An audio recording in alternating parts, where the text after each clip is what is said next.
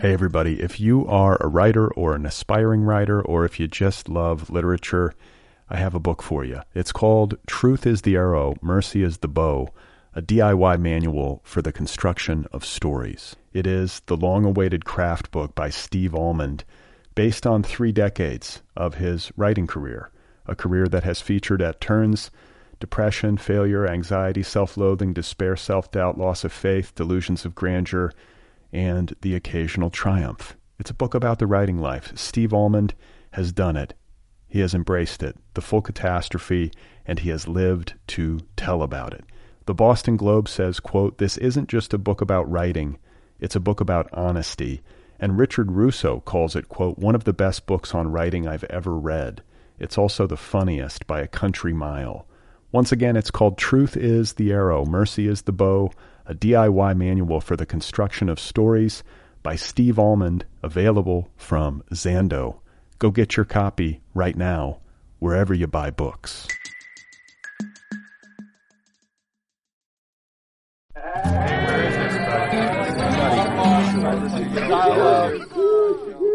How are you today? What's going on, everybody? Welcome to the Other People podcast. I'm Brad Listy. I'm in Los Angeles. Hello. Thank you for tuning in. My guest today is Gina Nutt. She has a new essay collection out on $2 Radio. It is called Night Rooms. I finished it not too long ago. Really enjoyed it. Really enjoyed meeting Gina, getting to know her a little bit. That conversation is imminent. Happy Cinco de Mayo. This episode goes live on Cinco de Mayo, which follows May the 4th, which is a holiday in my household because my son is obsessed with Star Wars. I'm getting a colonoscopy this week. My very first colonoscopy, which I wanted to share with you. You heard it here first. And I had to go get a COVID test this morning because you have to get tested before you can have the procedure. I am slated to interview somebody for this show tomorrow, and there's like this whole preparation that you have to do before a colonoscopy involving like some combination of fasting, like hydrating, and laxatives. So there is some concern. I would characterize the concern as mild concern that I will be interviewing somebody amid an acute episode of digestive upset. I don't mean to get too graphic. I don't know what else to say. That's what's going on with me this week. I also got my driver's license updated. We have to get these things called real IDs. Is this a national thing? So I went to the DMV. I got a checkup. It's like that kind of week. I'm just getting all of this shit done. And I'm getting a colonoscopy. Somebody's got to drop me off. I don't know why I'm talking about this. Do we really need to hear about this? Today's episode is brought to you by McSweeney's, publisher of a new essay collection by Courtney Zoffness called Spilt Milk. Spilt Milk is an excellent new essay collection that considers what we inherit from generations past, biologically, culturally, spiritually, and it's about what we pass on to our kids. This is an intimate, bracing, beautiful exploration of among other things, vulnerability and culpability as a human being and a parent on this planet. Publishers Weekly, in a starred review, calls the essays in Spilt Milk, quote, masterful and keenly perceptive. Spilt Milk by Courtney Zoffness, available now from McSweeney's. So my guest today is Gina Nutt. Her new essay collection, Night Rooms, is available now from $2 Radio. This is a book that, it works on you in a strange way, or it worked on me in a strange way. Gina Nutt has an uncanny way of locating in her memory bank things that have had like unexpected ripple effects on her present existence. You sort of have to read it to know what I'm talking about. But it's an excellent and very unique collection. Again, it's called Night Rooms. And I just love meeting Gina. So let's do the conversation, shall we? Here she is, folks. This is Gina Nutt. And once again, her new book, her new essay collection is called Night Rooms. So it's strange in a way, because I think of it a lot like dancing in a sense, where the point is don't make it look like work. It can't look like the effort is there, but there was a lot of labor that went into finding cohesion and making it feel like it wasn't just a bunch of scattered thoughts that somehow fit together. And I do think from the start I was thinking of it and conceiving of it as a whole book, and I saw an arc once I decided to go for it as a book. And I think that a lot of the time I spent was kind of figuring out where I could move pieces and how I could amplify that arc and some of the callbacks that happen later in the collection. And because there's a lot of circularity in the book too. So I write about Ithaca early on and circle back to it, but that wasn't a natural thing. That was something that emerged after revision and after a lot of moving pieces around and just kind of feeling stuck. I think for me, like, getting stuck is really important, and feeling like frustrated to the extent where I'll step away from a project or a piece of work for a while and come back to it later. And so that was a big part of it, was getting stuck a lot, but also just waiting and being patient, because I think when we give ourselves time, that's when you just kind of can step away and say, okay, this thread emerges later, or this idea emerges later. I think too that's a way we can kind of let our minds evolve and let ideas evolve too, and mature in a sense. Well, and also, like, sometimes I think if you step away from a piece of writing, if you find yourself in a stuck place, and maybe especially if you're working in this kind of collagey, associative, lyrical, poetic, however you want to describe it, mode, sometimes, like, you step away, you give it some breathing room, you come back to it, and suddenly there's a fresh association. It's like the missing puzzle piece.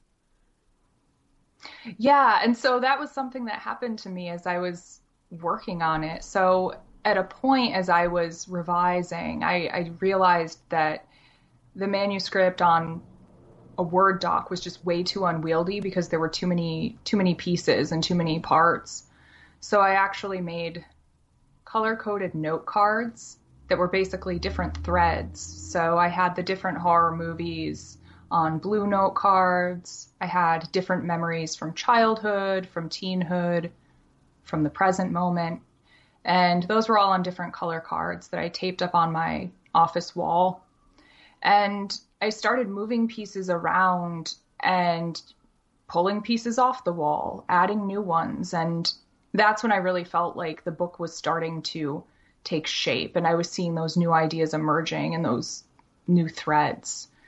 It was also kind of a motivator, right? I'd come into my office every day and see this wall of unfinished ideas and just kind of unpursued thoughts that were waiting for me. So during times when I was stepping away, it was nice to feel like this is still here. It's just hibernating. But when I was working on it, it was really good to be able to go between this unwieldy Word doc and something that felt like it was taking shape and emerging. So when you're using these, like from a process standpoint, when you're using these color-coded note cards and you have the various threads that you're trying to weave together, did you try to achieve some level of symmetry in terms of, like, the sequencing? Was it like one teen memory, one, horror movie? Like, you know what I'm saying? Like, did you try to make a pretty picture on your wall with repeating patterns, or was it less organized than that? I love that idea. I wish I'd thought of that. That's really cool. The next book, I'll try and make a pretty picture with it. But for this one, I didn't. I think having the color coding did help me see oh, there are 4 movies in a row here and there's nothing personal. And so that's when I was able to see, okay, I need to move this personal memory up. Or I wanted to bring in a little bit of outside research about death or weird home buying details. So it did help to that extent because I could see when I had a whole row of blue or a whole row of green. That's when I was like, oh, let's break it up a little. So it ended up, I ended up dividing a lot of the, movie heavy stretches that way. But I'm going to save the idea. I think this idea of like symmetry and like repeating patterns appeals to like the neat neck kind of like anal retentive side of my personality. Like the orderliness of that appeals to me, like as I imagine it. But I think in practice, you have to be a little looser than that when you're writing. Like sometimes it's going to deviate from my rigid vision. Right? Well, and I feel like that's when stuff gets really interesting. Like I used to teach and I would bring in prompts from time to time. And I always encouraged my students, like, when you go beyond the prompt, stick with it if you want, but when you go beyond it, that's when something gets really interesting. And I felt like that was the case with this collection was, starting with horror movies and personal experiences, that was cool. But when I started thinking about other things, other interests I had, like taxidermy or this process of buying a house, which is its own, onslaught of horrors. I was like, oh, this is actually something that I could live with. I can live inside this book for a while, and I want to just marinate in these ideas and swim here for a good long while.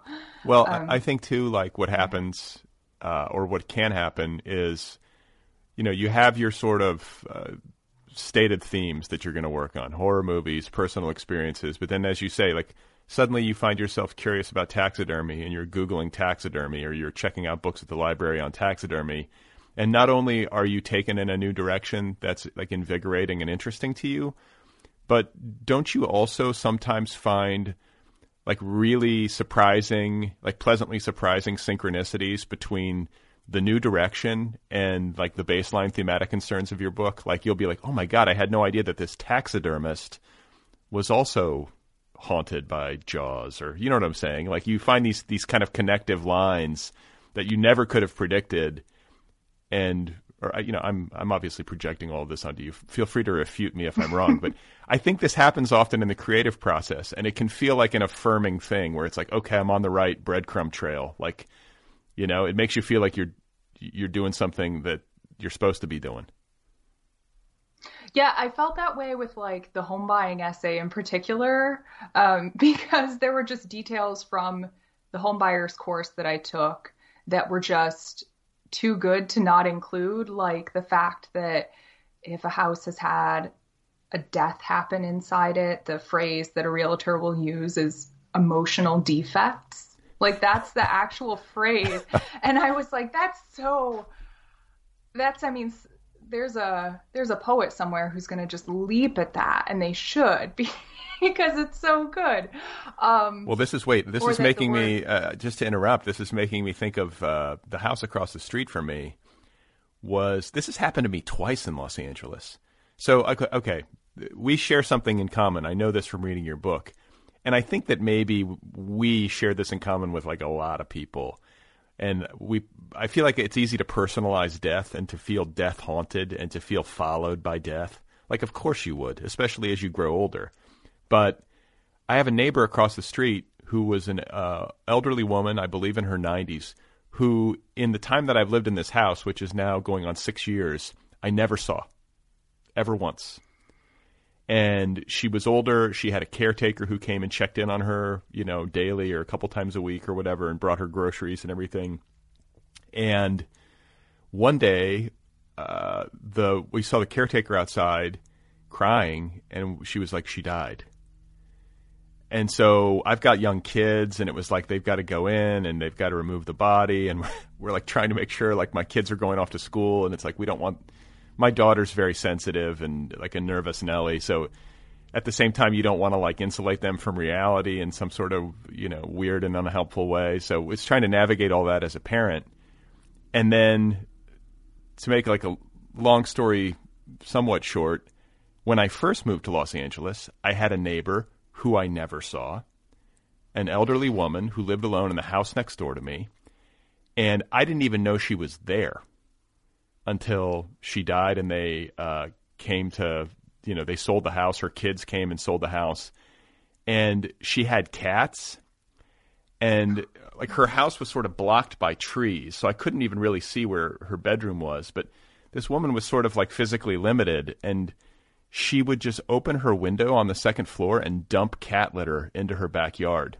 So when they sold the house, they found like a mountain of cat litter, like 6 feet high, that was infested with rats. And it was next door to my house, and I had no idea. So anyway, for some reason, I got off on this tangent, but it feels like of a piece thematically. It feels extra because I very much love cats. And that seems really, it's like one of those really good breadcrumbs to share. So I'm really sorry about your neighbors, and that twice you've had this experience. It also feels like synchronicity here. What's happening? What is it about me? Why are my neighbors dying like this? And it's also like, man, it's like so sad to think of growing old and being alone like that. It's just terrible. But I guess if you live long enough, it's going to probably come to pass, at least to some degree. Hey everybody, if you are a writer or an aspiring writer, or if you just love literature, I have a book for you. It's called Truth is the Arrow, Mercy is the Bow, a DIY manual for the construction of stories. It is the long-awaited craft book by Steve Almond, based on 3 decades of his writing career, a career that has featured at turns depression, failure, anxiety, self-loathing, despair, self-doubt, loss of faith, delusions of grandeur, and the occasional triumph. It's a book about the writing life. Steve Almond has done it. He has embraced it, the full catastrophe, and he has lived to tell about it. The Boston Globe says, quote, "This isn't just a book about writing, it's a book about honesty." And Richard Russo calls it, quote, "one of the best books on writing I've ever read. It's also the funniest by a country mile." Once again, it's called Truth is the Arrow, Mercy is the Bow, a DIY manual for the construction of stories by Steve Almond, available from Zando. Go get your copy right now, wherever you buy books.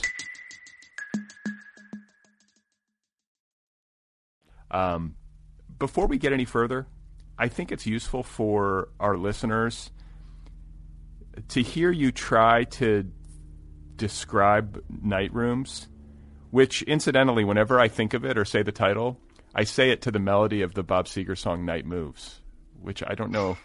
I think this is going to be common for people. I don't know. I might be the only person who's willing to admit it, but I do sing it to myself. So this is like you say it. It's a collection of poetic essays, ... that weaves personal experiences and images and tropes from horror movies to meditate on death, grief, body image, mental illness, suicide. That's good enough. Dark cultural ephemera, dark tourism.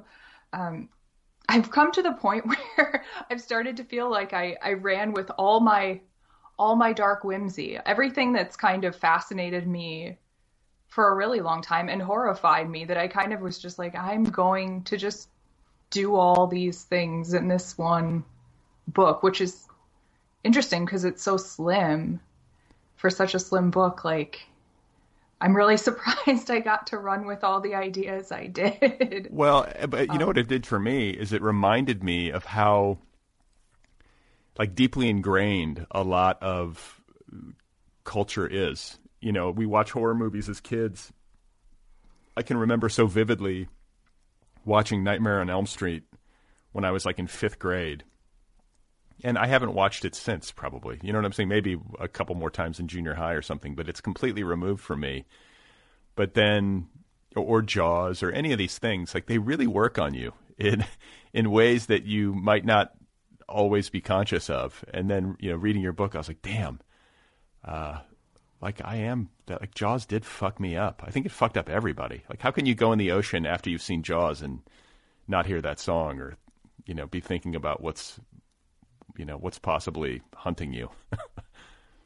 I can hardly do the lake here in Ithaca. We have Cayuga Lake, and for swimming in that lake, I I just feel like I've heard stories of like the lake monster, which isn't in the book, but I don't want to know what the lake monster is. I know the first night we moved here, we went swimming in the lake, and I cut up my feet on zebra mussels, and that's the closest I've gotten to lake monsters. Wait, what is a lake monster? There's a monster in the lake? It's rumored. It's rumored there's a monster in Cayuga Lake because there are parts of it that are very, very deep. I don't know if I believe it. I think it's probably like a Loch Ness Monster ripoff. Like Ithaca wants a Loch Ness Monster, so be good for tourism. You know, but there's never been like sighting. It would be good for tourism, right? We've got the farmers market, we've got the lake monster, and we've got the gorges. And the gorges. I mean, right? So it's a little bit of everything. I've seen those bumper stickers for such a long time. Ithaca is gorgeous. And they factor in to your death essays, like your death-haunted essays as well, because there, I guess, you know, there are a lot of people who leap to their death from bridges in the area, like, which I did not know. So there were previously, they've since put up nets beneath the bridges, and that was following a series of like a cluster of suicides. And so they were trying to determine, Cornell in the city they were trying to figure out the best way to prevent suicides. And initially they put up fences, really tall fences, and there was local outcry because the fences ruined the views, the fences made people think about suicide, and that was the argument. And eventually they came to, you know, determine that they could do nets beneath the bridges that'll catch people. So we've had fewer incidences. I think it's funny. Like, what I'm imagining, though, is like somebody jumps and then lands in one of these nets and like nobody realizes it, and then they just die of starvation in the net or something. But I guess like if you get caught in the net, you can call out for somebody. Like, I'm just like, what happens to you? What happens to you once you get caught in the net? Somebody's got to go fish you out. Hopefully somebody comes by and can hear you. And it doesn't seem like the most compassionate response because I still have questions about how compassionate this is for people who are really struggling, like, and just the stigma of that, like, you're in the net and you're waiting. But I don't mean to laugh. I don't mean to laugh, by the way. No, I wonder at that point if, like, if they just haven't gotten that far as to, like, a better way to do it. I mean, we also have, you know, a couple colleges, like Cornell, we have Ithaca College, TC3.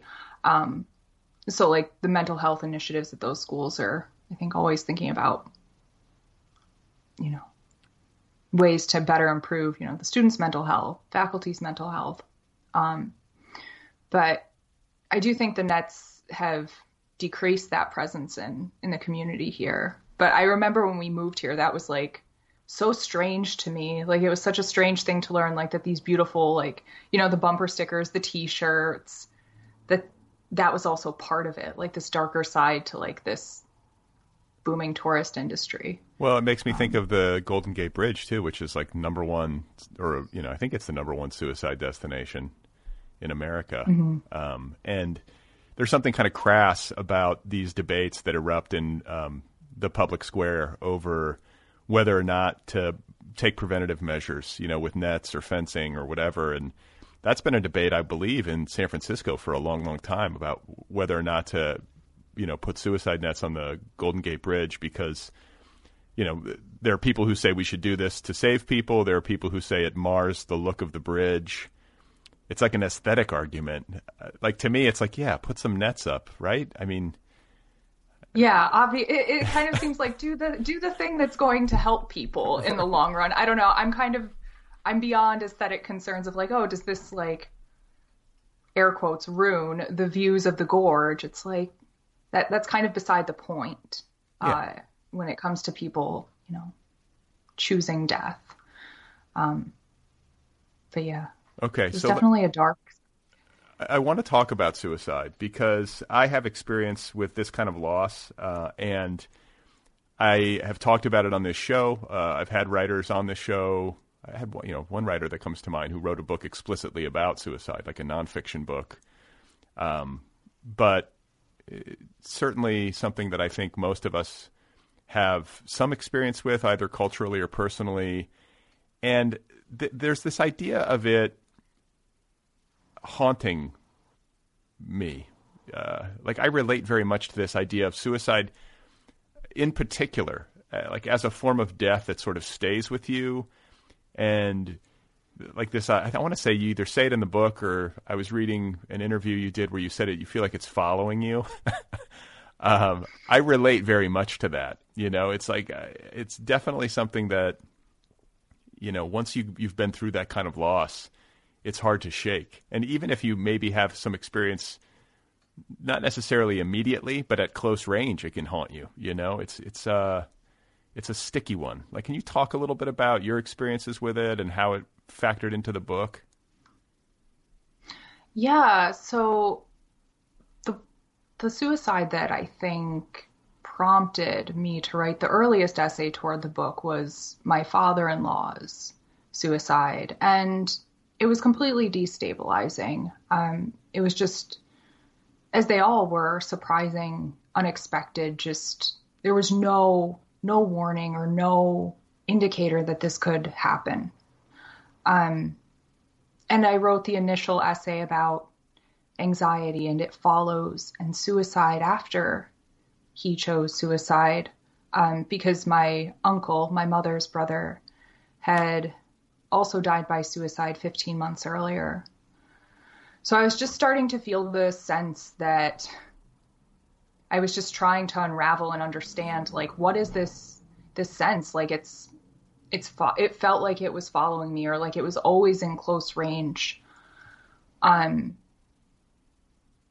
so I dove in on that because I was like, I can't stop thinking about death. I was kind of just obsessed with trying to unravel and understand why these people in my life chose this. And then I kind of came to the place, as I kept writing, as I stuck with it, going further back in my own personal experiences, 2 other suicides in my life, and my own mental health, and just kind of reaching a place in my own life where I kind of was like, I need to kind of take my own mental health more seriously. I need to take care of myself, and to, not be in this place, to not feel this pull or to stick around, because I started to feel like the weight of like, this is what can potentially happen if, people don't address and take care of themselves. Yeah, it's interesting. A couple things you said resonate with me. First of all, this idea that anxiety follows a suicide. I don't know if necessarily that's something that people who haven't been through it understand. And I guess it might not be a blanket experience, but it was certainly the case for me. After my friend took his own life, I went through a period in the aftermath where I was having like disrupted sleep. I had a lot of trouble sleeping, and I'm sure that had something to do with anxiety. That's how I would label it. And destabilizing is a good word.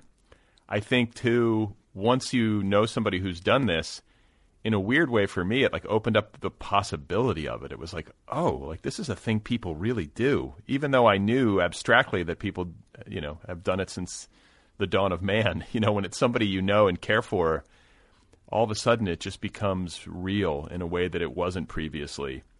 And that is profoundly scary. Like just knowing like, wow, the membrane between life and death is so thin, and to cross through by your own volition is actually pretty simple, when it comes down to it. And that's a lot to process. Yeah, when you have that recognition, that's where that heightened anxiety can come in. When you start to feel like it really is that simple, anyone can make this choice.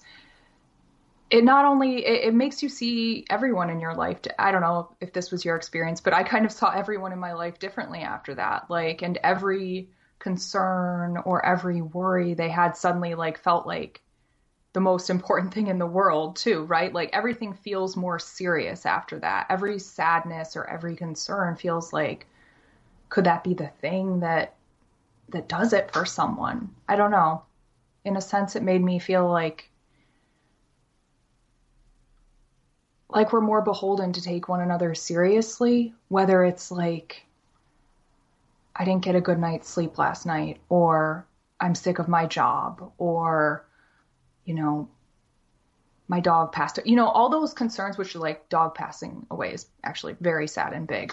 I got stuck in traffic, but all those concerns, like from the banal everyday to like those really intense things, like for me, it really, following those deaths, like I was really thinking like we really should take one another more seriously and just be more present emotionally for each other. And I know that this is like an intense deep dive, but those are things I was thinking about with how do people like pick up that responsibility for each other and also for ourselves, being able to reach out to people.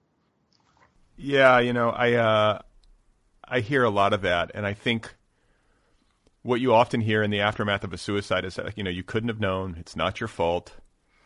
You know, the person who took his or her own life, you know, did it of their own volition, and, you know, oftentimes it's a big shock because it was held close to the vest and you just couldn't have seen it coming. It's still really hard in the aftermath for a thinking, feeling person not to feel some sense of failure. Like a failure to be there, just like you're saying. Like I certainly am that way, and it was forever changed, I think.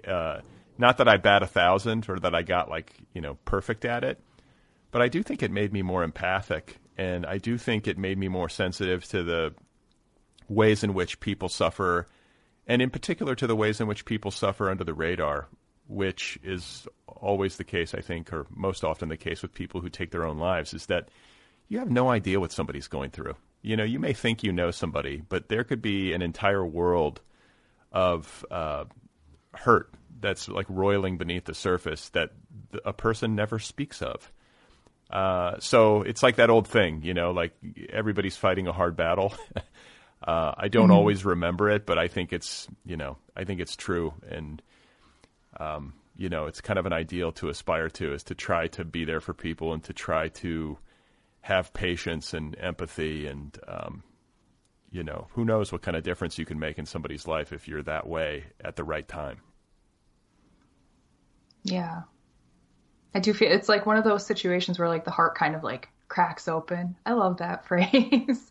You know, I've heard it a lot of people who choose to have children, like that phrase of like the heart cracking open. It's a different way for the heart to crack open, but I think it's one way that it did for me. It just expands your sense of human feeling. Like, I don't bat 1,000 either. I'm going to admit, like, I'm on here, like, very calmly talking about, like, being there for people. But it's impossible, I think, sometimes because we don't always know. And I think that's something that I talk a little bit about in the book, is, like, we have this whole language for, like, destigmatizing mental, you know, there's this really kind of hermetically sealed way of speaking about even the phrase mental health. You know, we have these phrases for talking about anxiety or depression, but even those feel somewhat empty sometimes, and they feel very unfeeling and cold sometimes to me. So yeah, I feel like too, when you get into certain territory, whether it's grief or any kind of like difficult emotional issue, it could be cultural, social, you name it, you know, and you get into a conversation around something like that, and I feel like language becomes really loaded, or it can. And I grow frustrated oftentimes when I see dialogues unfolding online, usually, where people start hammering each other for misusing language when they're trying to talk in good faith. There's no perfect way, you know, it's difficult. It's when you get into like a conversation around something like this, it's like walking into a minefield. And my impulse anyway is to try to be patient. Like, hey, it's hard to talk about this stuff. If somebody is operating in good faith and they're not actively trying to harm anybody or be an asshole, like, give them a break, But too often I feel like you get into this and somebody says the wrong thing, and somebody just jumps on them. Do you know what I'm talking about?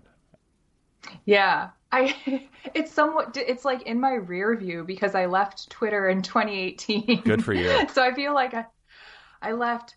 It has its, pros and cons. I feel like especially in the last year or so, I felt a little like I'm missing a whole level of connection and banter, but I don't miss this feeling like even when people are trying to do something right or good, that there's like, you're doing it wrong. Right. It's just a really hard time to be alive. I feel like it's always been a really hard time to be alive. We're just more vocal about it now. But I think that's something I don't miss. I don't miss feeling like language can be that microscopically examined. There are certainly things that should be like mentioned or called in, but there are certainly things where I'm just like, oh, this person's really trying. Yeah. I mean, it's a case by case basis, and I do think it's important to have conversations around language when it comes to talking about important or difficult subjects. Like it's appropriate, but I just think that sometimes, people get wound up, and I no longer tweet. I read Twitter, which I guess is maybe cheating. But it's always been like a news aggregator for me. So I go on and read, but I don't participate, which has made it a much healthier situation for me. I say this, and like I recently I was tweeting about microphones for the first time in a year. And the joke is that like I had not tweeted in a year, and I finally tweeted, and I immediately got hammered for talking about microphones the wrong way and had to like delete the thread. And I was like, okay, I'm out. I'm done. It was a sign, but I don't know. It's like it's kind of like it's complicated because I do think you need to be mindful of language all the time, like how you speak. Words can harm, so you don't want to do harm. But if you're operating in good faith and it's difficult territory, and you might have blind spots or it's just emotionally loaded, like I think we do need to be patient with each other there too, and sometimes that patience can be lacking when emotions get the best of people. I really like that your thread was about microphones, though. I mean, we talked about microphones. I have been preaching about the importance of authors having microphones. It's my new cause. Will there be a Brad Listy NEA?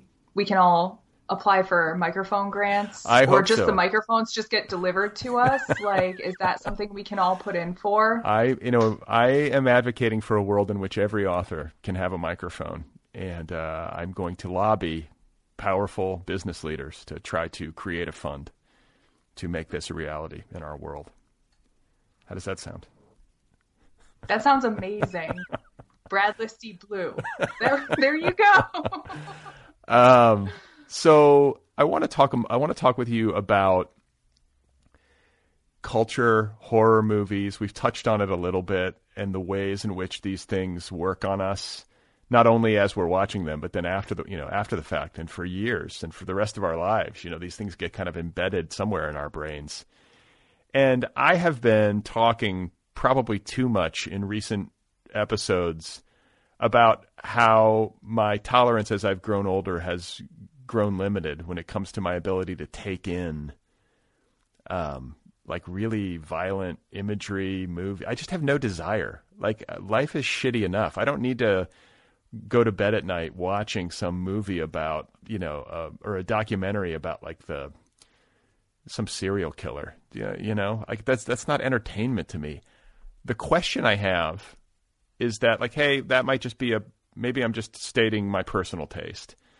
But when it comes to toxicity, I think the argument I make to myself is that, like, cultural products, movies, books, magazines, podcasts, these things are like a kind of food.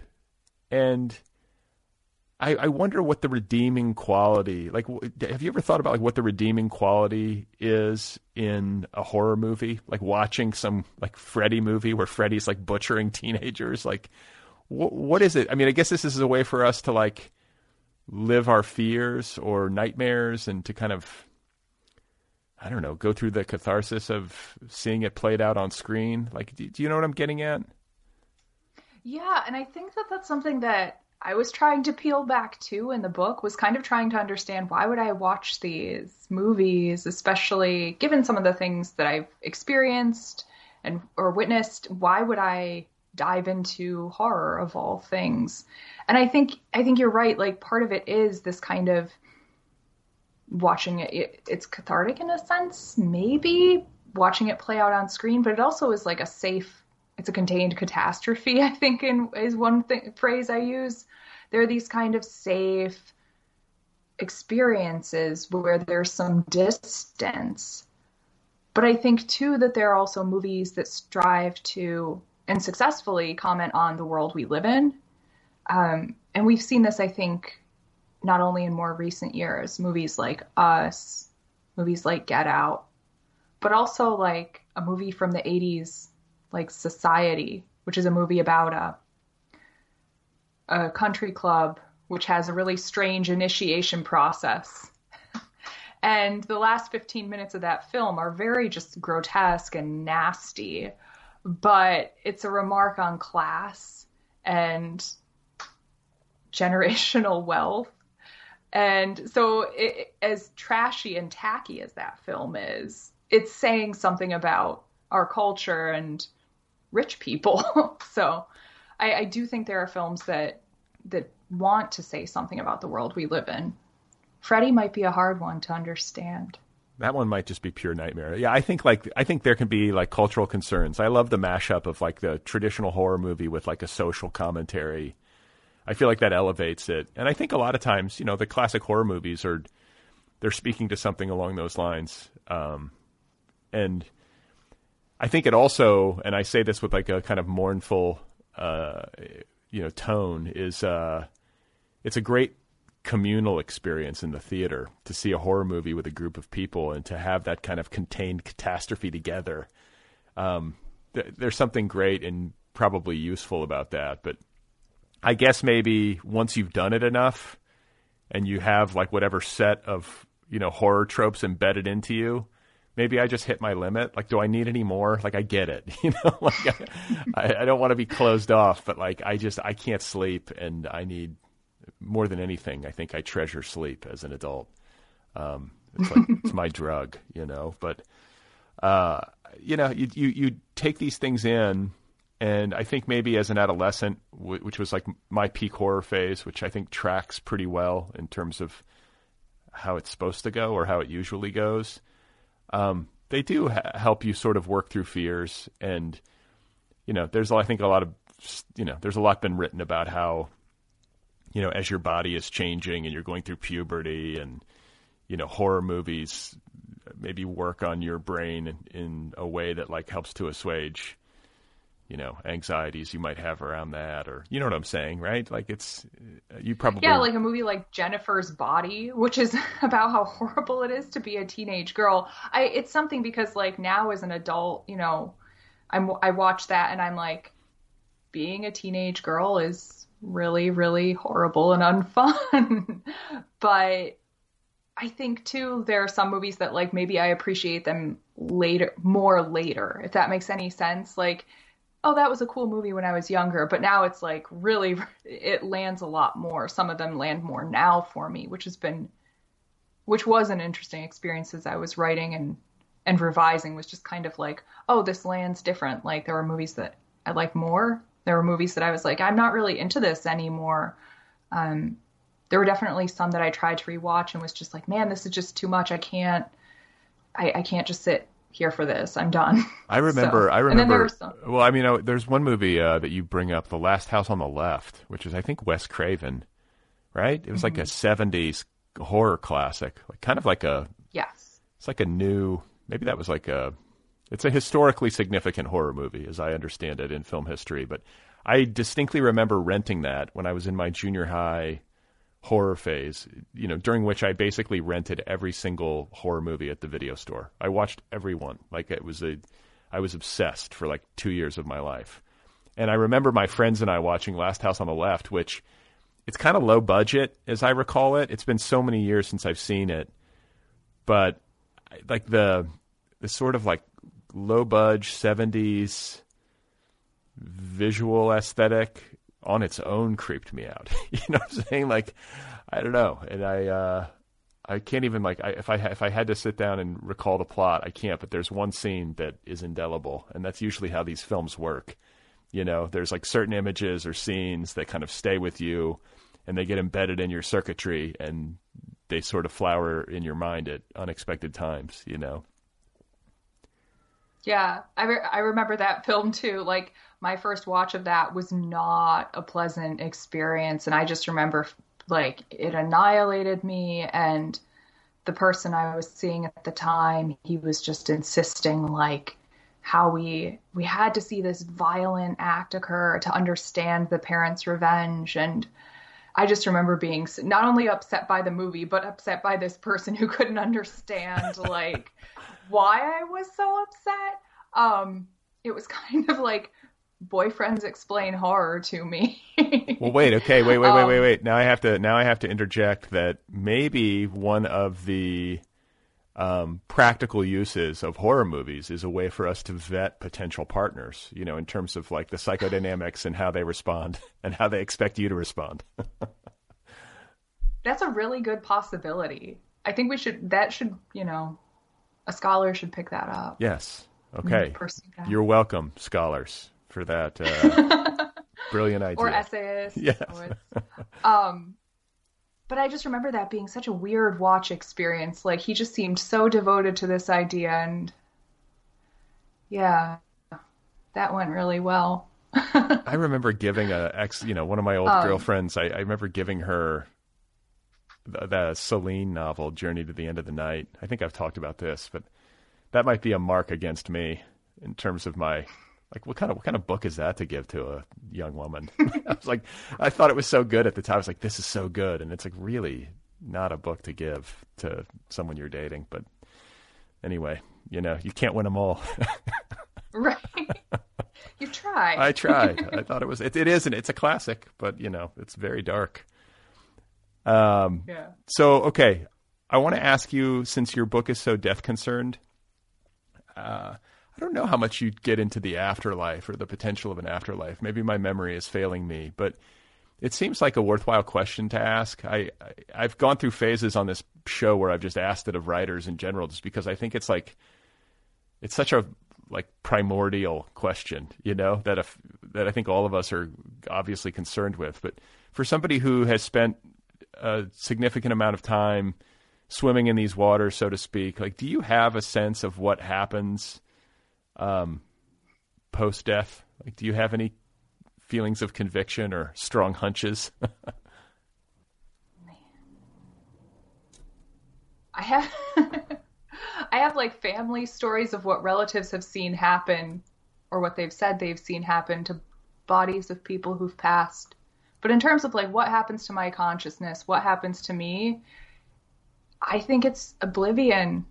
I think it's just nothing. I know that's really sad and nihilistic sounding. Like, I hope there's like a universe or a presence or a something where I'm like with everyone who's passed on, with all my dead cats, and like, that to me is the dream. But what I'm convinced is true is that it's just nothingness, which is kind of horrifying to me. Like, that's more frightening to me than the actual like sense of how I get there.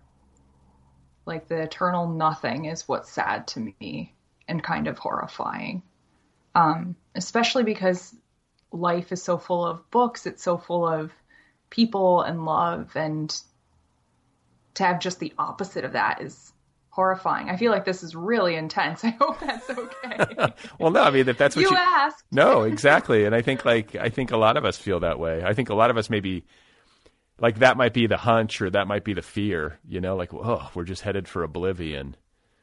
And it's obviously impossible to know until you go through the process. But I like to ask, like I'm always curious what people think. And I don't know. I think in phases. Like sometimes I'll think oblivion. Other times I'll think like in a kind of circular logic, everything is working in cycles. Maybe there's something like reincarnation seems like it could be a thing, just like observing the way the universe works. But I think I've sort of given up on some sort of like Cloud City where you do a happy dance with your dead relatives. Like that seems a little too easy. And I know it's what I'd like. That's on the, if I can have my wish list, like that's on the wish list, is that I get to see people again. I get my cats and, all that. But, most things aren't what we wish or what those idealized, Have you ever seen a ghost? I don't think so. Well, so so I write about the childhood monster, the 4-day win, but I only understand that as a presence. I don't think I actually saw something, and if I did, I don't remember what I saw. So I've never physically seen a ghost. We did have in my house, we had an encounter last November. The water shut off. And we had no running water for a day. It was the day after Thanksgiving. And we were like, what is going on? We ended up calling someone from the city to come out to our house because we had no one had been in the basement. It was just my husband and me. And this poor person from the city came out and goes down in the basement, and they tell us that the water has been turned off. Like the thing that you need a tool or a very strong hand grip to turn to allow water to flow into the house had been turned off. So we think we have a ghost presence in our house. Well, okay. Because neither of us have been down there. Okay. Have you seen one? No, I would love to, but this is the thing. These things never visit me. I never get the, I talk to people who have like, yeah, there's a ghost. They constantly are seeing ghosts, and I'm like, why am I not? Like, what's wrong with me? Like, where was my antenna faulty? But do you want me to send you mine? Yeah, no, actually, I need my water. But I think like at least this has got to give you some pause in terms of your oblivion theory, because it doesn't seem to square. If you would think that a ghost who can shut off your water supply is in some sort of purgatory, or certainly not in this particular reality in a form that is similar to you know what I'm saying, like they're on the other side somehow, so that wouldn't square with oblivion. That's true, I guess. Maybe I'm assuming that I'm gonna like finish everything I need to finish, and that ghost has something she needs to finish, although I guess messing with our water doesn't really make much sense. But the ghosts, I think that's the sort of domestic hijinks that ghosts get up to, right? Like they're like turning off your water or knocking over your, glass of water or whatever it is. They are always like doing these like minor little like annoying things, as my understanding goes. Well, we're still getting mail for a past, even though we've been here for years, we're still getting mail for a past owner of this house. And I did look up that person's name, and that person passed away. So maybe this person's mad, or the ghost is mad we keep getting the mail. You got to burn some sage, don't you? Something like that. Why does that work? I don't know how that became a thing, but I mean, I'm willing to try anything. And I'm now thinking because the house where the woman across the street passed away is in the process of renovation, and it's going to be rented out because the guy who lives next door bought it to become a rental property. And I'm thinking like, wow, when you make that listing, do you have to include the fact that there is an emotional defect in this rental? Isn't that the term you were talking about? Yeah, I wonder if they have to do it for rentals and also it's different from state to state. So I don't know what the laws are in California. and how they go about that for rentals. I haven't seen it. I mean, in my years of renting here, I never saw anybody. I mean, you live in a place that's been around long enough. Somebody probably died in it, right? I mean, the odds are decent if it's a 100-year-old bungalow. But I want to talk to you about, I guess, like childhood dance, beauty pageants, like this sort of this world factors in. JonBenét Ramsey factors in as a cultural, like a shared cultural experience that I think a lot of us, have some connection to. I have a very direct connection to it because I was living in Boulder at the time. I went to school there, and I lived in a house 1 block. I was in the house. I want to say JonBenét was on 15th Street. I lived on 16th Street in the house on the exact same placement as her house. So I mean, literally, like, you could throw a stone like out of our backyard into her front yard. And I remember, I mean, this was like a college house. It was like 6 dudes and like 8 dogs, and it was a mess. And I remember being there one day, and there was a knock on the door, and it was Boulder police officers. And this was a good while after the death, like this was not in the immediate weeks after, it was like months after. So it wasn't something that we were necessarily anticipating. And these police officers wanted to like question us because they kind of the whole thing was a shit show, right? And they were trying to like go around the neighborhood and collect information just to make sure that they are, turned over every stone basically. And if you can imagine it, it's like me and my friend, we were the only 2 home. And like, however many dogs we had, and there were just like bongs everywhere. Like, I think we were smoking pot, and like suddenly, like there are these Boulder cops just like standing in the living room with us, and everything's out in plain view. They didn't care, and they were just asking us questions about JonBenét, and I was like really high, just being like, I don't even think I was in town because it happened close to Christmas, if I'm recalling. Mm-hmm. I think I had left for the break, but it was just like a surreal experience of, a gentle police interrogation. They didn't stay long once they, I think, realized how stoned we were. But that whole thing, like what a terrifying and just like deeply sad, and also like maddeningly, enduringly mysterious murder that is. Like, I can't believe we have never found out what happened to that poor little girl.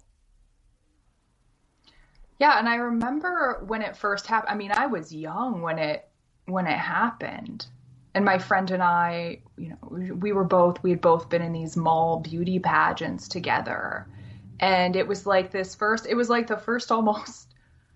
I'm laughing, but it's really sad. Like, it was the first collective experience, I'm saying, but of a death that seemed important. Like, it was our first celebrity death in a sense, because here was this pageant girl, and to us it was just this completely, we just didn't understand. So there was that aspect to it too, but it's mind-blowing that we never figured that out, that they never solved this case. Yeah. It's kind of unreal when you think about it. Do you have any theories? Like, do you have I don't know how much time you spent like diving into the weeds on it. I don't have theories. I wish I did. Like, I wish I had like a ready answer, but it's so complex, and yeah, I've never been able to be like, it's 100% this. Because I feel like there have been so many documentaries and specials that every time it seems like, oh, this is what happened, there's something else to contradict it. So it's one of those really weird cases where there's always like contradicting evidence or more wormholes. One could definitely like fall down the internet hole, like just researching.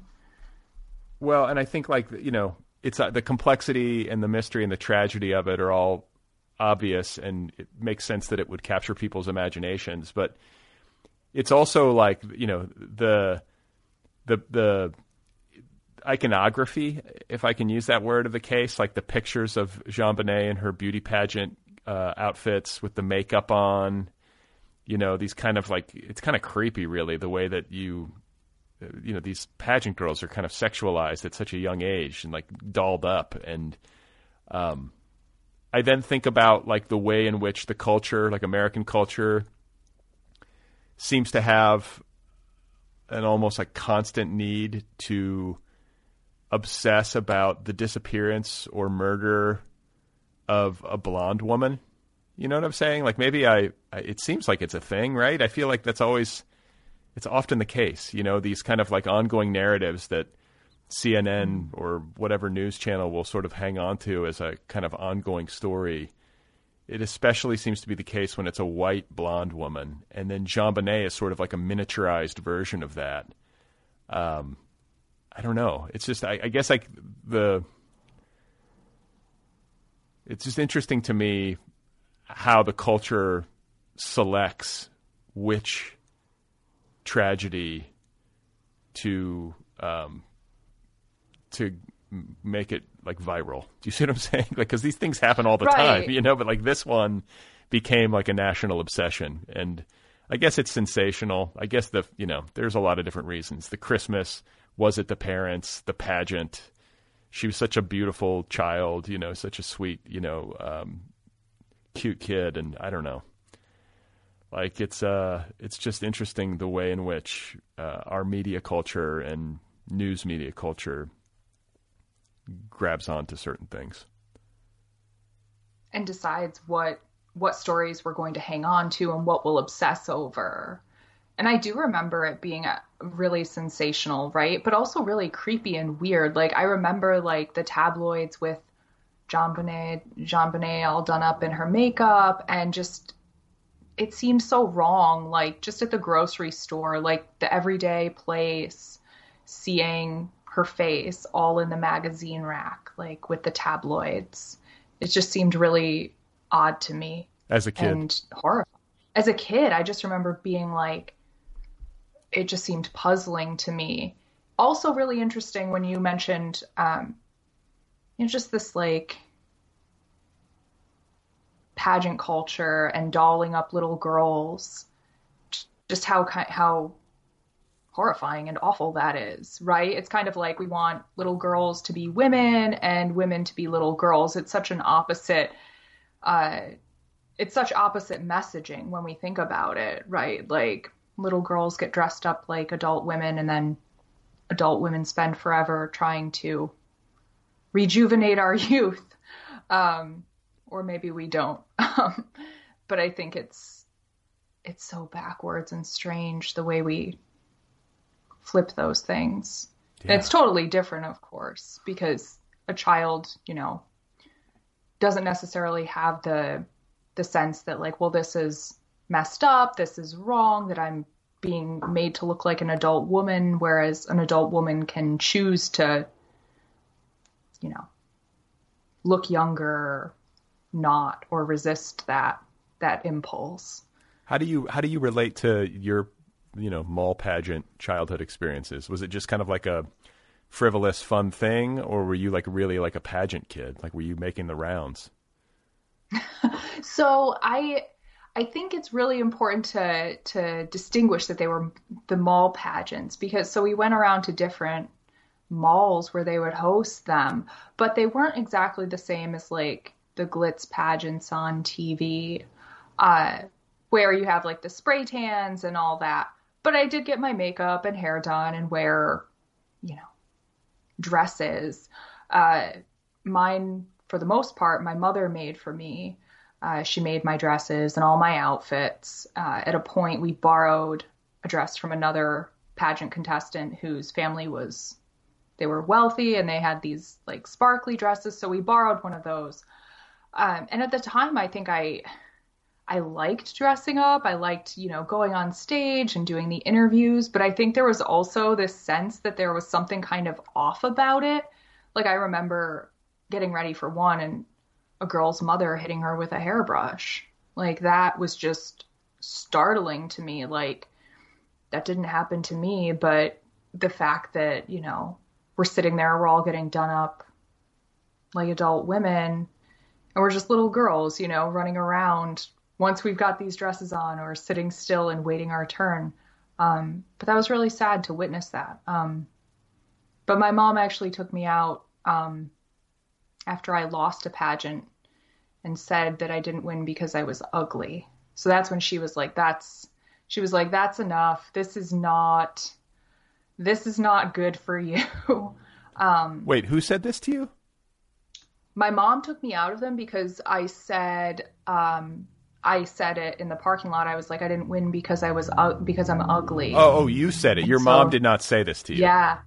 Yeah, no, my mom did not say this to me. No, my mom took me out of the pageants when I said that about myself. I'm sorry that came out as unclear. I was like, damn, that's hardcore. No. That was the end of pageant time for me. Well, that's good. That seems like a fitting end, right? When you start getting to that level psychologically, it's not worth it. I know. I think for her, it was like she probably just thought I was like, yeah, I'm doing pageants like the women on TV. And then when it was that level of intensity, she was like, no, you can still do ballet, but this is like, just no. Yeah. I was still taking ballet classes. It should only ever be fun. Like, if it's a kid playing dress up and it's fun and makes the kid feel empowered and special or whatever, great. But once it starts getting to be like, I feel less than because I didn't get the trophy, or I don't know. It's fraught. It's clearly fraught territory. Do you feel like it affected you? Like, as you've grown older, do you look back on that and be like, wow, that really fucked with my head in terms of my self-image? Or do you feel like you got out of it in time to sort of escape the worst aspects of it?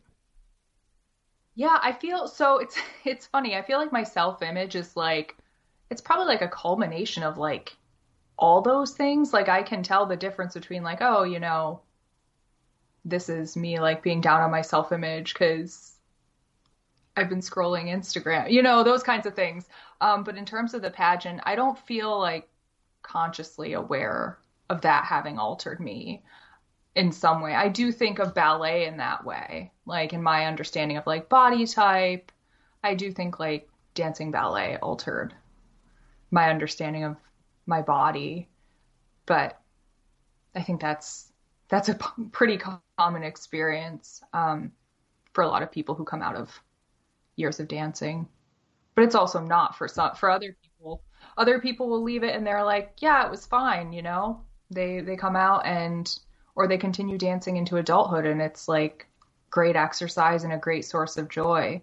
But I think for some of us, like, we tap out and it's just kind of this non-negotiable, like, that was not a good experience. But I think a lot of that can have to do with instructors and classmates and the people around you.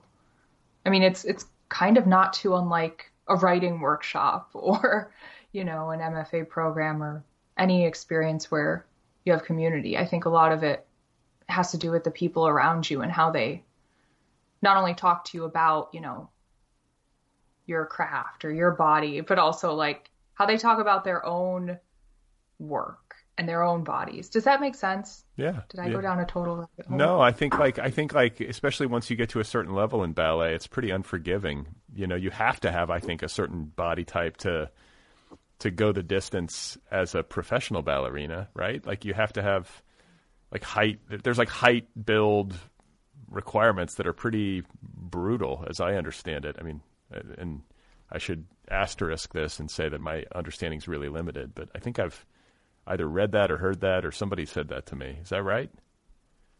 I mean, at the time I was dancing, that's how it was. I do think there have been changes and that there are movements to change these expectations and these guidelines. So I want to asterisk as well, because I feel like it's been so long since I've danced that I don't want to like say it's still like this, because I do think there are people pushing to change it.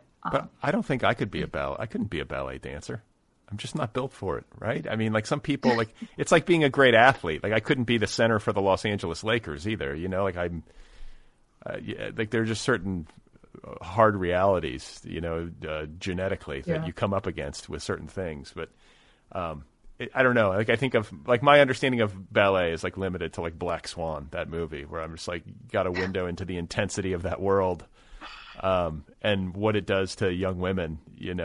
Obviously that's melodramatic, but I can imagine how that would leave an impression. Let's just put it that way. Yeah, it did.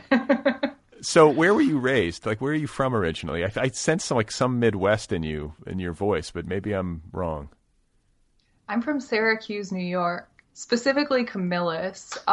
So I was born and raised in Syracuse. And we moved when I was in 6th grade down to Maryland for about 8 months so my mother could care for her mother, who was ill at the time. And then we moved back to Syracuse, and I stayed there for, high school, undergrad, grad school, and then I moved to Ithaca. So I've been in central, I hear it called upstate. I feel like that's cheating now because I'm technically in southern tier New York, but it's upstate to New York City, which is where I think a lot of writers end up. Right. But it's weird to me sometimes that like I've never really lived in a large city. I dream of it, especially this last year. I've dreamt of being someplace warm without 4 or 5 winters. The snow kind of gets to me. The gray gets to me at a point in the winters. But my dad lived in Nebraska for a bit and then in Wisconsin. So I definitely have traveled west, but Nebraska's the farthest I've gotten. Well, Really? Is Texas farther? Yeah, actually, no, Texas is far. Yeah, that's farther on a map, I think. It depends what part. I mean, So- Texas is so big, but Right. and so you went like your schooling all the way through. You went to Syracuse for grad school. That was your MFA? It was, yeah. So I did the thing. I feel like I did the thing that you're not supposed to do. I'm putting it in quotes, but yeah. So I went to Syracuse for undergrad. I didn't really have a ton of guidance applying to colleges, so I just applied to Syracuse for undergrad, and fortunately I got scholarships, but ended up taking a ton of loans to do my undergrad there. And fortunately the MFA program was funded, but staying through, I was kind of advised, like, not by faculty, but by other writers, friends who were applying to MFA programs, like, oh, you have to go to a different school, you have to study with different people. But I was set. For some reason, like, I really loved the faculty at Syracuse. They're great. I just wanted to be there. And Who did you study with? So I studied with Chris Kennedy, who ended up advising my my poetry thesis in prose poems. So Chris Kennedy, I took a couple classes with George Saunders, took a couple, like his Russians class and a short fiction class. I studied with Arthur Flowers, Bruce Smith. I studied with Mary Carr during undergrad, but I didn't take any of her graduate courses. Michael Burkhardt. So yeah, it was, I wish I'd taken, I look now at my husband's, like, the classes he took, because he still has some of his notes, and I wish I'd taken Dana Spiotta taught a research class, and I wish I had signed up for that one, because that would have been really cool to study with her. Yeah. Research, huh? What did she teach? Did you pick up anything? Like, now I'm curious. I keep saying, like, I'm gonna, like, go through and basically, like, take the course, like, do it as independent study on my own, like, but I can't remember, like, what she taught in that course. I know she taught another one that was, like, a semester-long read of Ulysses. Damn. That would have been another really cool one to take. I love when people do stuff like that, where you have a reading group where you can get through a book together, because there are some books where it's like, I'm not going to do that on my own. I was going to say, like Moby Dick. Yeah, like Ulysses seems like the perfect book to do a group read. That's like, it's got like a guide, like a tour guide essentially to lead you through it, because that's a tough one. I've tried to read that book. It's been a long time since I picked it up, but I've tried before, and I think I got like 100 pages into it, and I was just like, I can't. I couldn't hold the thread. Yeah. You need like a book club for that, or a reading group, or a class. Yeah, social pressure. Right? And it's accountability, right? It's like you have to go to.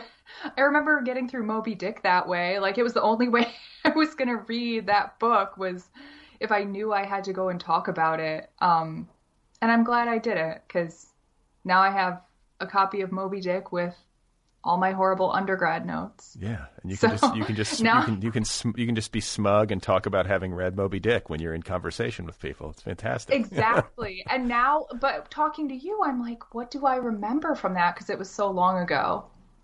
I should have started rereading it again a year ago. I still need to read it. I gotta confess, like I'm feeling terrible about myself that I haven't read Moby Dick. I've had people press it into my hands and like recommend it to me, but I have not.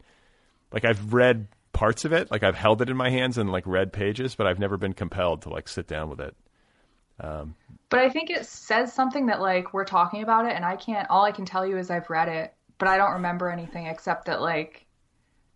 Is someone going to come take my MFA if I admit that like I don't really remember much of it besides listen, you're talking to somebody whose like memory for what he has read is so fleeting, like embarrassingly fleeting, and I rationalize it as it's a challenge that's related to volume, like the speed and volume of the reading that I have to do, for this show. It's hard to hold it all, but like I also just think like my retention. It's probably not as good as some, but it's also, I think, very selective. And I have a weird confidence in that kind of memory. Like, I think what is supposed to stick sticks, or at least this is the way that I rationalize it.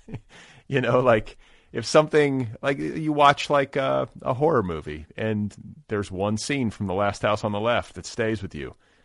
I'm willing to live with the idea that that's the one that was supposed to stay with me, and the rest it's okay to let go. You can't hold everything unless you're one of these people with like a freaky, like perfect memory or something. Right. I am one of those people, but it's like, it's still really selective.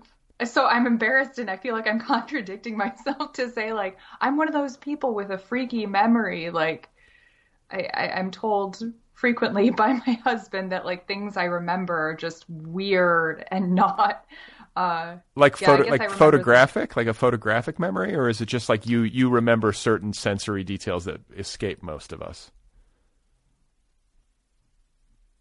Sensory details, yeah. Oh my gosh, I wish I had a photographic memory, but like I can like close my eyes and conjure the sense of being someplace, or sitting in our local indie movie theater watching It Follows. Like there are some things that are just so resonant and so, for me, like muscle deep, like that I can't let them go. They're following me.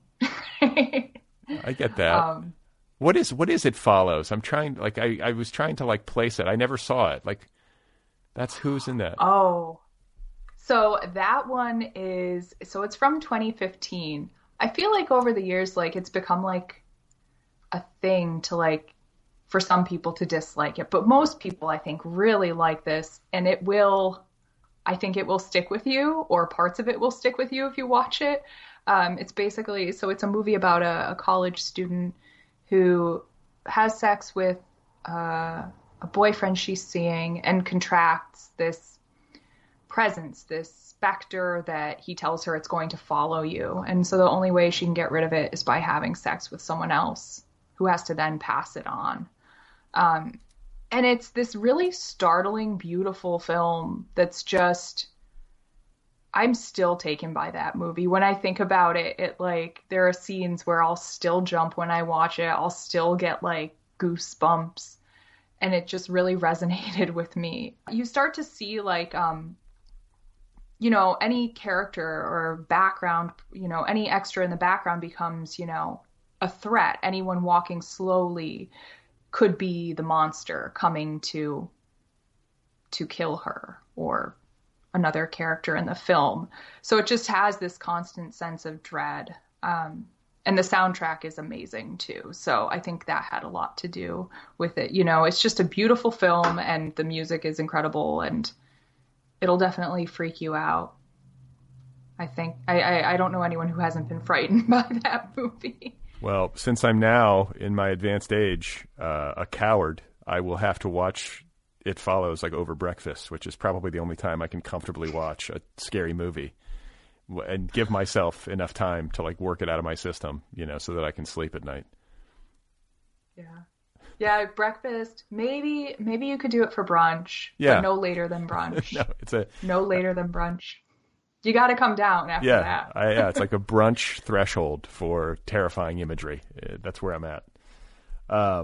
So I want to ask you before I let you go if you're working on anything new. Like, are you just enjoying the publication of this one, or are you like juggling multiple projects? Yeah. So when I sent this out, I'm someone who's always working on something. So I fell into writing some fiction. And so that's kind of it has grown into a novel. Since publication a month ago, I've kind of like definitely tabled that because I just can't. I feel like I'm in two brain spaces, like trying to share and promote the essays while trying to work on the novel just won't happen. So I'm hoping to go back into it this summer and see if I still like it. Like I have a whole draft, but it's a mess. So. And what is it, a novel? We'll see. Did you say it's a novel? It's a novel. It's my secret novel. Is it in this poetic mode? No. It's not. So there are stretches that do get that have that like I think that we write the way we write, and you can change, you can evolve. And so I say no, it's not in this poetic mode, but it probably totally is. Like it's kind of unavoidable that I'm always going to write the way that I write. And I can change, I can, add dialogue, there can be humor, but I do think like my creative DNA is a particular way, and I like that. I think that it wouldn't be a Gina book if I didn't, stick to some of the things that I do. So we'll see though. I could like open it up and decide this is terrible. This was the worst idea ever. But yeah. I'm eager to see how I feel about it. Okay. So one more question as an extension of this thought is the relationship that writers have with their own work. I'm speaking from a personal experience standpoint, and it's just so strange how much fluctuation there can be in terms of how we relate to what we've written. You can do a draft of a book, put it in the drawer for a few weeks, come back to it, pick it up, read it, and be like, oh my God, like I did it. Like this is fucking brilliant. I love my book. And then you can like table it for like another 2 weeks, and you pick it up, and you're just like this, just like a wall. I mean, maybe you have not had this experience, so forgive me if I'm projecting it onto you, but you can pick it up, or I can pick it up and be like, this is a flaming piece of shit that will like ruin my family name for generations. You get into this like tragic mode, and it's like, how can there be this much variance? Like I guess neither is true. Neither sentiment is true. And the question that it begs for me is like, how do we get an accurate assessment of our own work? It just feels like a deeply frustrating experience at bottom for me, because it's like, man, if I can swing this wildly, how am I ever going to get clear sight? At some point, I guess you just, I don't know, you get comfortable enough to just like send it out into the world. Right. Well, but I feel like I've had both experiences, more of the latter, where I'll pick something up and just be like, I'm going to set this on fire. I can't do this again. This is horrible. I think it's very rare for me to hold something and say, oh, I did it, and to pat it and be like, good dog, like this is done, because I'm a perfectionist, and I think I'm always like, I could work on something forever, but at a point, like, things have to be let go. And, I tell myself, like, do a good job and revise and make it the best book it can be, but also like know when it's time to step away or let it go, whether that's writing something else or, sending out the one book. But I do think the way we reconcile that is by continuing to write, because when you toggle between things, you learn something to carry back to the project you're not satisfied with. Right? Like, or you find something better to work on. But I do think that it's helpful to have that latter mindset of, I'm going to set this on fire, because that's the only way to like improve something, to feel like it's not quite there, because otherwise we'd just be patting ourselves on the back saying, this is great. And that's all it's going to be, you know? So I think when you have that sense of, you know, dissatisfaction, it gives you room to grow and to do better. Yeah, I mean, it's like some sort of like delicate equilibrium. You know, if you're too self-critical, then I think it can lead to paralysis. I think it can also lead you, in extreme cases, to maybe dismantling what is otherwise strong work. You know, like you can get sort of like pathological about it. But, you know, I think it's like the difficult dance comes at the point of letting something go, like knowing when it's time to let it go, when to step away. I think that's part of the art, maybe, is like somebody who's got like a real, I don't know, you get enough practice or you get strong enough at the craft of writing, you start to be able to intuit that moment, maybe with greater accuracy than somebody who's at an earlier stage. It's a struggle, I think, for us all to find that moment and to get it right. But it's just, there's something, I think, darkly funny about the wild swings. There is. Well, and what I love too about it, about the wild swings, about just kind of going back and forth, is there's no, and this is what makes writing so cool, is that, and frustrating, is that there's no rule. Like, I get up and write every day, and when I come in my office, like, there's no, what I think is kind of punk about it is that, like, I'm not on the clock. I'm not, like, I don't have to do anything except what I feel like doing. And I think that to me is something that makes it totally worthwhile, that there's no like cookie. There's no like, oh, I have to do this. You know, there's so much bullshit that we're encouraged to want or go for. And for me, like, that's what keeps the work interesting, is that it can be whatever I want it to, you know, morph into. And it doesn't have to be this really self-conscious, self-critical thing. There's a time for that, but it can also be this really loose, just dream space. And I think, I don't know, that's why I keep doing it. You know, it's nice to have time where you just don't owe anything to anyone. Totally. And I think, you know, one of the, what I found, especially, like, I've had this experience in recently, over the past year, where, like, my relationship with literary criticism can be complicated. Like, some of it can be really excellent. I usually like literary criticism where the critic injects his or her own life into the criticism. Like when they put some skin in the game, I like that. I respond well to it. But what I found at the level of being a writer that is useful to me is when I've read a book and then I go after the fact to read reviews that often, like, and especially when they contradict my own take on the book, or they add something or highlight something that I missed.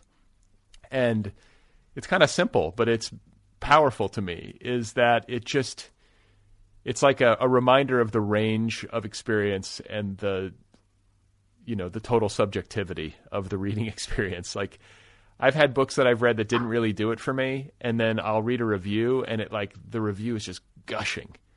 And I love that at the level of being a writer. Does that make sense? It's okay. Right. There's space for it all. And, just because one person loves it doesn't mean somebody else has to, or vice versa. And, everything I'm saying is sort of obvious, but it's important for me to get reminders, I guess.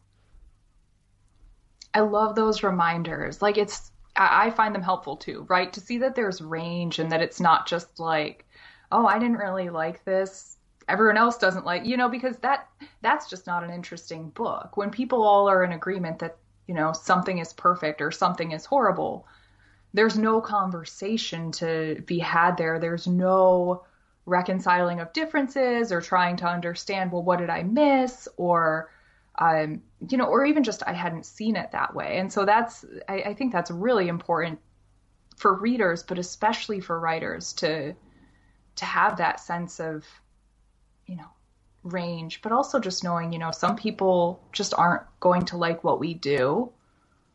And some people it's really going to land with them. And that I think is what's really cool. Like this possibility that your work can reach someone and you don't know how it affects them. You don't know, who they're recommending it to.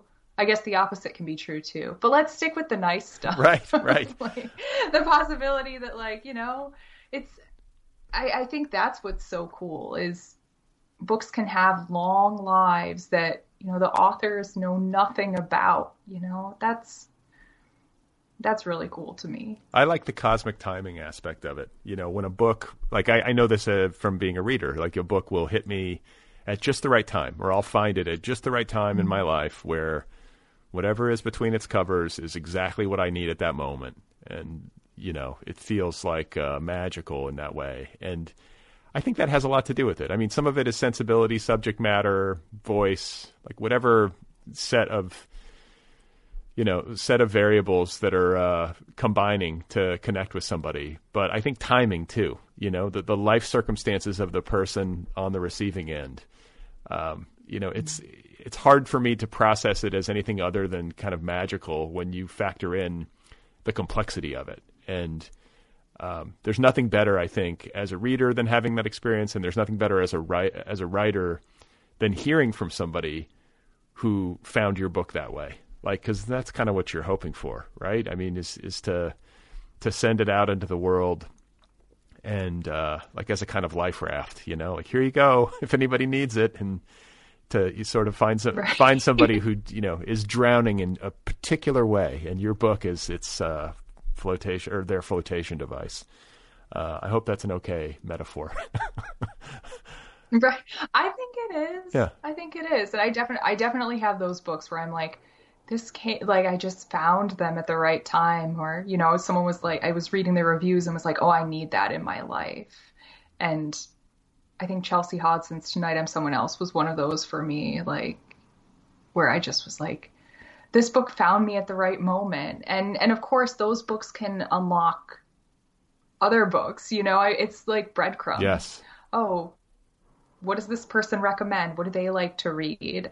And I think when you start following those breadcrumbs, then it's, I don't know, to me, it almost seems like that's one way, like not being in New York City, that's one way I come to the coven, the group of poet essayists, is I just kind of like take recommendations or see what people are reading, or, and take those to heart and read them myself and see if they land. Yeah. No, I mean, I think like, yeah, it's interesting, like coming at it from the perspective of a writer, these books and the breadcrumbs, that you sort of follow and pick up along the way.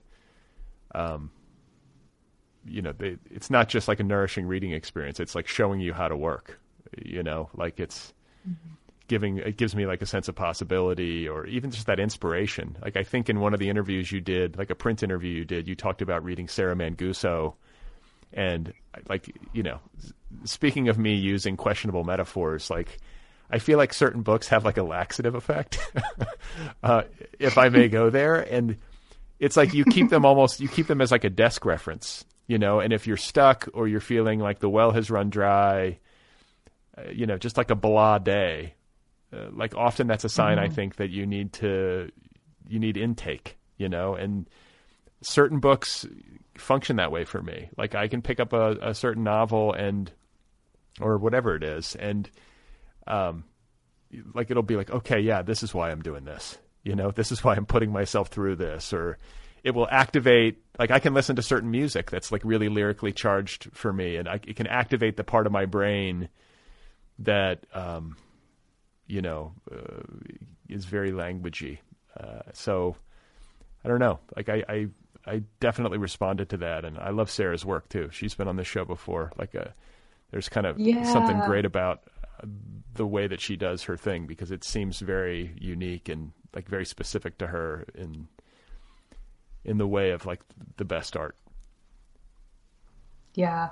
And 300 Arguments, that was the book I had mentioned, I think, in the interview, where it's like my desk reference, where it's like, it's your desk laxative. Can we just stick with this, please? The desk I'm sorry, I don't want to ruin your metaphor. but I'll go to that and I can sit with it.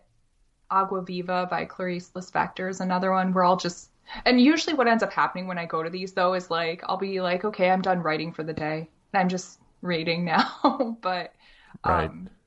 that's great. I think that's good sometimes. You know, we need that. Well, I think too, like we can hold ourselves to these like, difficult / impossible standards of productivity. I think writers tend to like self-enforce, it's like this discipline that you have to maintain, getting up every morning and going to the desk and keeping a word count. And, meanwhile, like on your Twitter feed, there's news of book deals and people publishing and, all of that sort of can contribute to an internal sense of pressure at the level of productivity. Mm-hmm. But reading it, taking in work, like reading, it can get lost in the shuffle sometimes. It's such a vital part of the process. Like you have to make time for that. It is the work. It also happens to be, I think, super enjoyable. Right. And it looks like you can do it on a beach. Let's just be honest. You can go to the lake and be working, but you have to read. And I have lost that thread too often in my professional life due to a variety of reasons, like, work, family, the speed of life, all the different things that go on. And whenever I lose it, eventually I notice it. Mm-hmm. Not only in my work, but also just in my life. You know what I'm saying? Like like when I'm reading and I'm reading well and I'm finding books that work for me, I'm a happier person, if that makes sense. Oh no, I'm right there with you. Like if I'm not getting my reading time in, like I am not a fun person to be around. I'm similar if I'm not getting my writing time in. But and I feel like it's weird. Like this last year, it's weird. I'm someone who hasn't felt distracted. Like reading for me is one of the things I've done to stay like moderately okay this last year. Like if I didn't have books, if I didn't read, I would have just wilted. I just would not have been in a good place. Like it was my thing. Because, I was like looking into, last year was the first year I was like trying to find work in a few years, like a real, no freelance, like job that just fizzled with the pandemic. So, and that's still where I'm at, but like, I just keep reading and I'm like, it's all going to be fine. We're going to figure it out. But, right. I think if you can like read too and just give yourself to that time, it starts to feel a little less dire, right? Like reading about other people's lives. I think, it comes back to like, it's all okay, and there's urgency in my life, but like, I don't need to feel like the super urgency that I think I sometimes apply to those things like work. And, I'm able to kind of slow down a little and like live in a book for a while and just be like, it's going to be good. Well, I think it functions as an escape, which is, entirely defensible and part of the fun, but it also can function as a bridge. Like it's like, okay, I'm not the only one that's going through shit, which books often point out to me. And I think too, it's just I guess this is tied to the idea of escape, but it's like whatever happens to me neurologically when I spend an hour reading is something that I need. Mm-hmm. And I think it's related to smartphone culture and just the speed and volume of all the bullshit coming at us on a daily basis. A paper book in particular for me enforces a kind of slowness that is very good for me and like good for my brain. Yeah, I'm saying, preaching to the choir here. Yeah, it slows the mind. It hones our attention, and it kind of just, for me, like it brings me back to like a neutral, like grounded place. Sometimes like going for a walk will do that, but honestly, like sitting with a book is just as pleasing to me. Like, it's strange sometimes. Like in this last year, I felt like some of the spaces I used to visit and find calm have been like lots of people have been going out for walks and hiking and going to my favorite cemetery, all those spaces where I used to love being like alone, which sounds very selfish. I know I have to share the spaces. But I've missed that feeling of being outside and just like having no people around. So in some ways, like the escape of a book and just being able to lean into that is something that I've really cherished, because it's, you know, it's uninterrupted, just focus on something that's not glowing. It's not selling me something. It's not yelling at me. It's not making me upset, you know, or if it is, it's in a way that it's contained within the pages of the book, right? Maybe in our world too, but I do think that, yeah, it's getting off that phone. It's putting that phone in the other room. Yes. Well, I so enjoyed your book. I enjoyed talking with you and meeting you. Hopefully at some point, you know, in our post-pandemic existence, we can meet in person. But I appreciate the time, and congrats and best of luck with this novel that is currently incubating. Thank you, Brad. I really appreciate you talking with me. All right, there you go. That's Gina Nutt. Her new essay collection, Night Rooms, is available now from $2 Radio. You can find Gina on the internet at ginanutt.com. She's also on Instagram. Her handle there is at Gina Gail. G-A-I-L, Gina Gail. Again, the book is called Night Rooms. Go get your copy right now. The Other People podcast is a listener-supported show. If you like this program, if you listen regularly, support the show if you can. Throw a couple of bucks in the hat, tip your server. For as little as $1 a month, you can support this show over at patreon.com/otherpplpod. Patreon.com/otherpplpod. There are different tiers, different levels of support. You can get stuff. You can get a coffee mug, a t-shirt, a tote bag, a sticker, a book club membership. I'll write you a postcard. I'll wish you a happy birthday. Patreon.com/otherpplpod. Check it out. The Other People podcast has its own official app. It too is free. Go get the app wherever you get apps. It's a good app. If you have something to say and you would like to write to me, the email address for the program is letters@otherppl.com. Letters@otherppl.com. Let me know what you think. Tell me a story.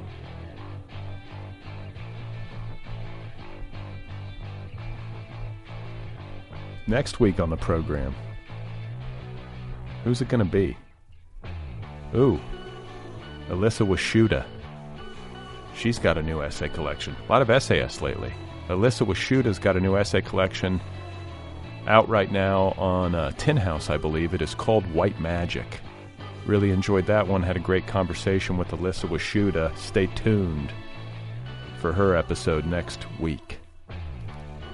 Otherwise, I just want to apologize for talking about my colonoscopy on the program. That's uncalled for. It's unnecessary. And I don't know what happened. I guess it's just on my mind. It's kind of a process. It kind of consumes you, if you know what I mean. And maybe I'll have to do a wrap-up now next week and let you know how it goes. Okay.